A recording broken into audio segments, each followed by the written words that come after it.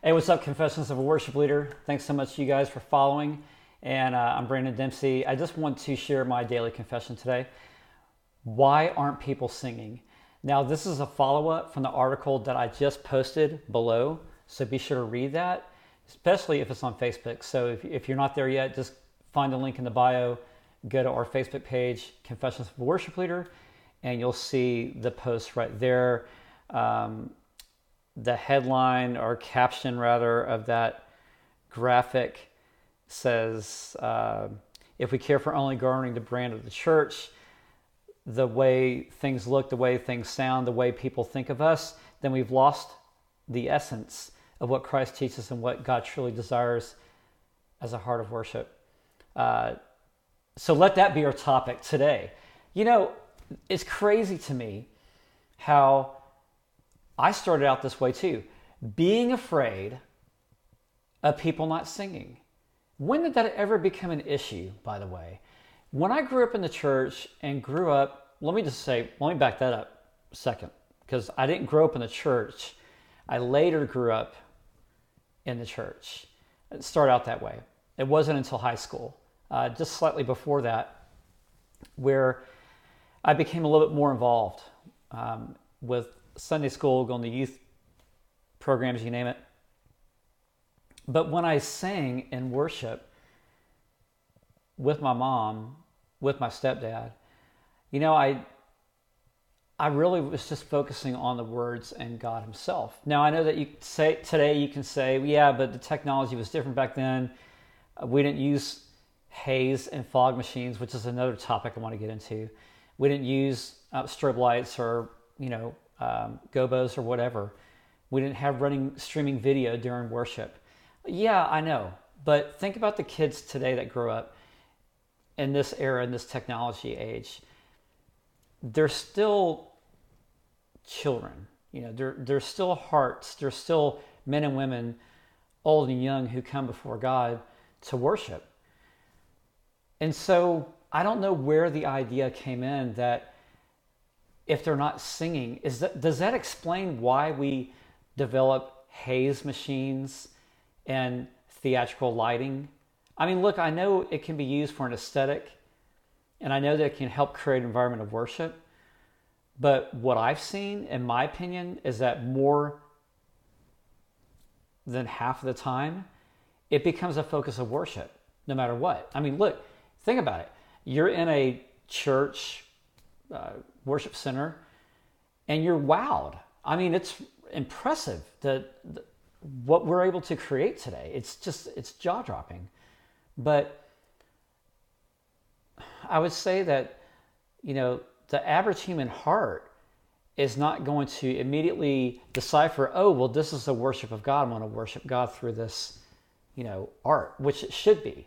But not everybody thinks that way. The way you think about art, the way I think about art are two different things. And if you times that by 700 people in the room, 50 people in the room, you're going to have that many different perspectives of what they think good art is and how is it used to worship God versus what is the true essence and meaning of worshiping God. That's going to vary from one person to another as well. So it's hard for me to put my stamp of approval on a haze machine thinking that's going to draw people more to God when all it's really doing is trying to encourage people to worship. It's trying to gather people together, right? It's trying to become a focus for the looks.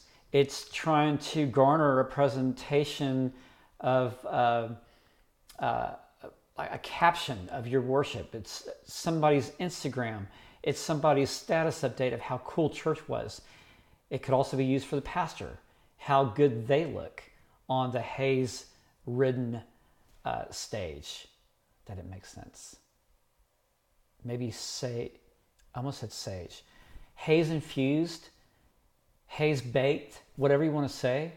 But it's amazing how that becomes the new identity of what a worship service looks like. And who plays all into that? Again, if it's trying to get people to worship, then there's a problem with our worship, right? I mean, it's like in my own house. Okay, this is great. When we watch a TV show, right? I can put in we got a brand new big screen TV for our living room. Great. Does it enhance the movie? Yes. Does it bring people together in the room to watch the big screen? You bet it does. Is it impressive? Yes. Is it fun? Absolutely. But what's the purpose for it? It's for entertaining. And see, in the church, are we still taking that mindset of what's impressive and big to worship-tain people? And I don't mean this for every church, but I'm just basing it off of my experience and my impressions. This is my opinion. This is my perspective. But you're watching it because for some reason you are linked into this topic, and I hope that you find value into it. If I'm speaking something wrong or an angle I'm not looking at, drop me a comment below because I really want to dialogue with you to, so that we can have a healthy conversation about what this is. For me, trying to get people to worship is a problem. We had the TV example in the living room. Okay, so what about if I did the same thing with Bible reading? If I have to make Bible reading something where in my son's room I'm getting him new lighting, we got this new wall that's painted, and now we got this soft music in the background so that we can read a Bible. Sounds cool, right? Okay, but to him, he's probably going to be focused on the external things and not so much the Bible itself. So do I have to really strive to make the Bible that much more interesting for my son to read? No, because if he enjoys reading it, right? There's two ways about this, right?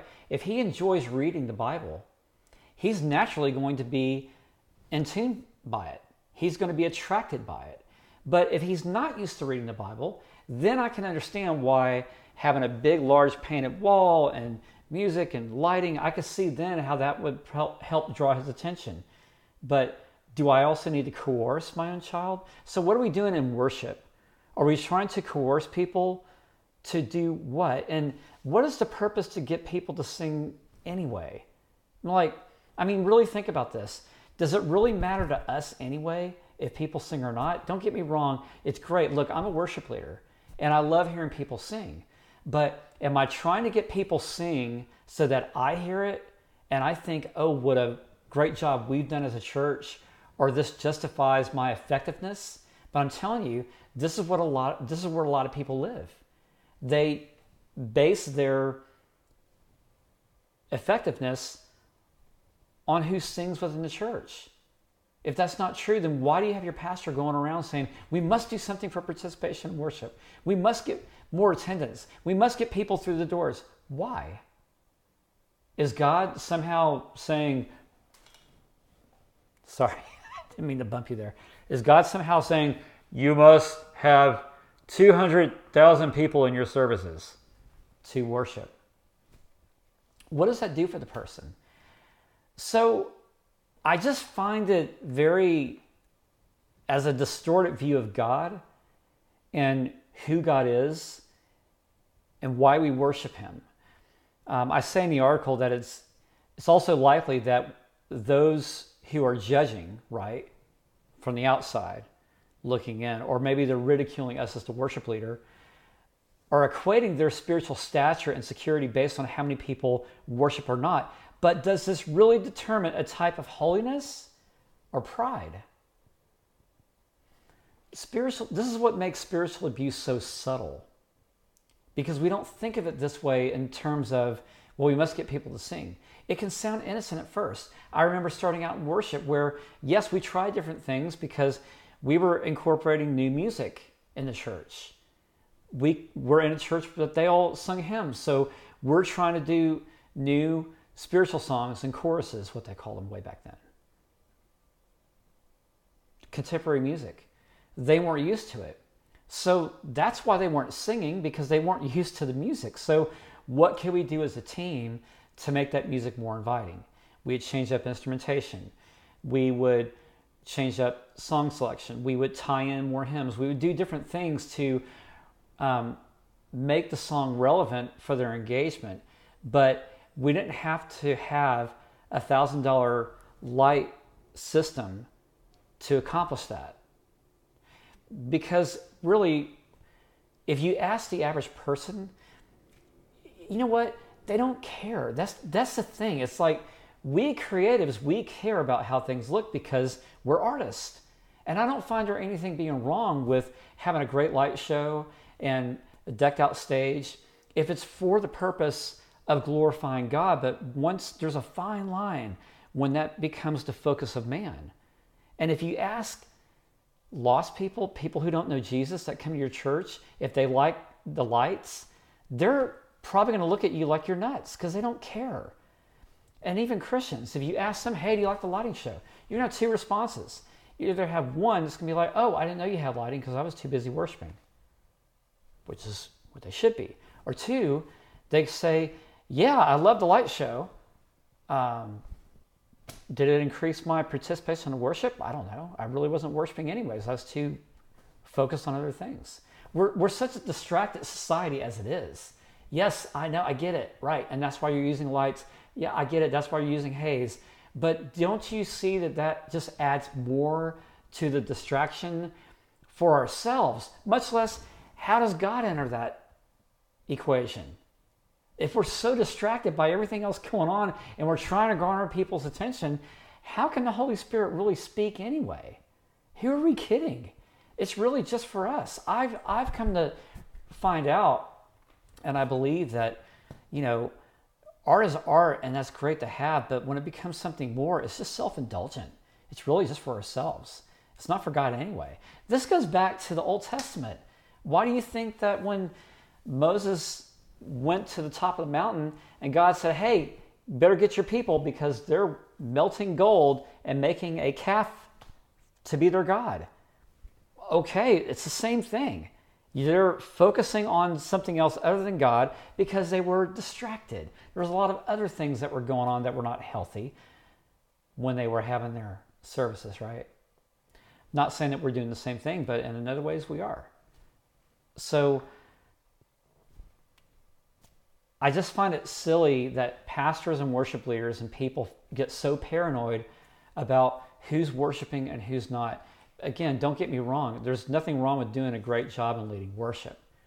But I'm talking about where people start equating that to their spiritual effectiveness. This is why, if you don't believe me, then think about the days when you or somebody that you know walked away from a worship service and said, man, I sucked. I should just quit. Or the pastor tells me I should quit. The pastor no longer thinks I'm effective.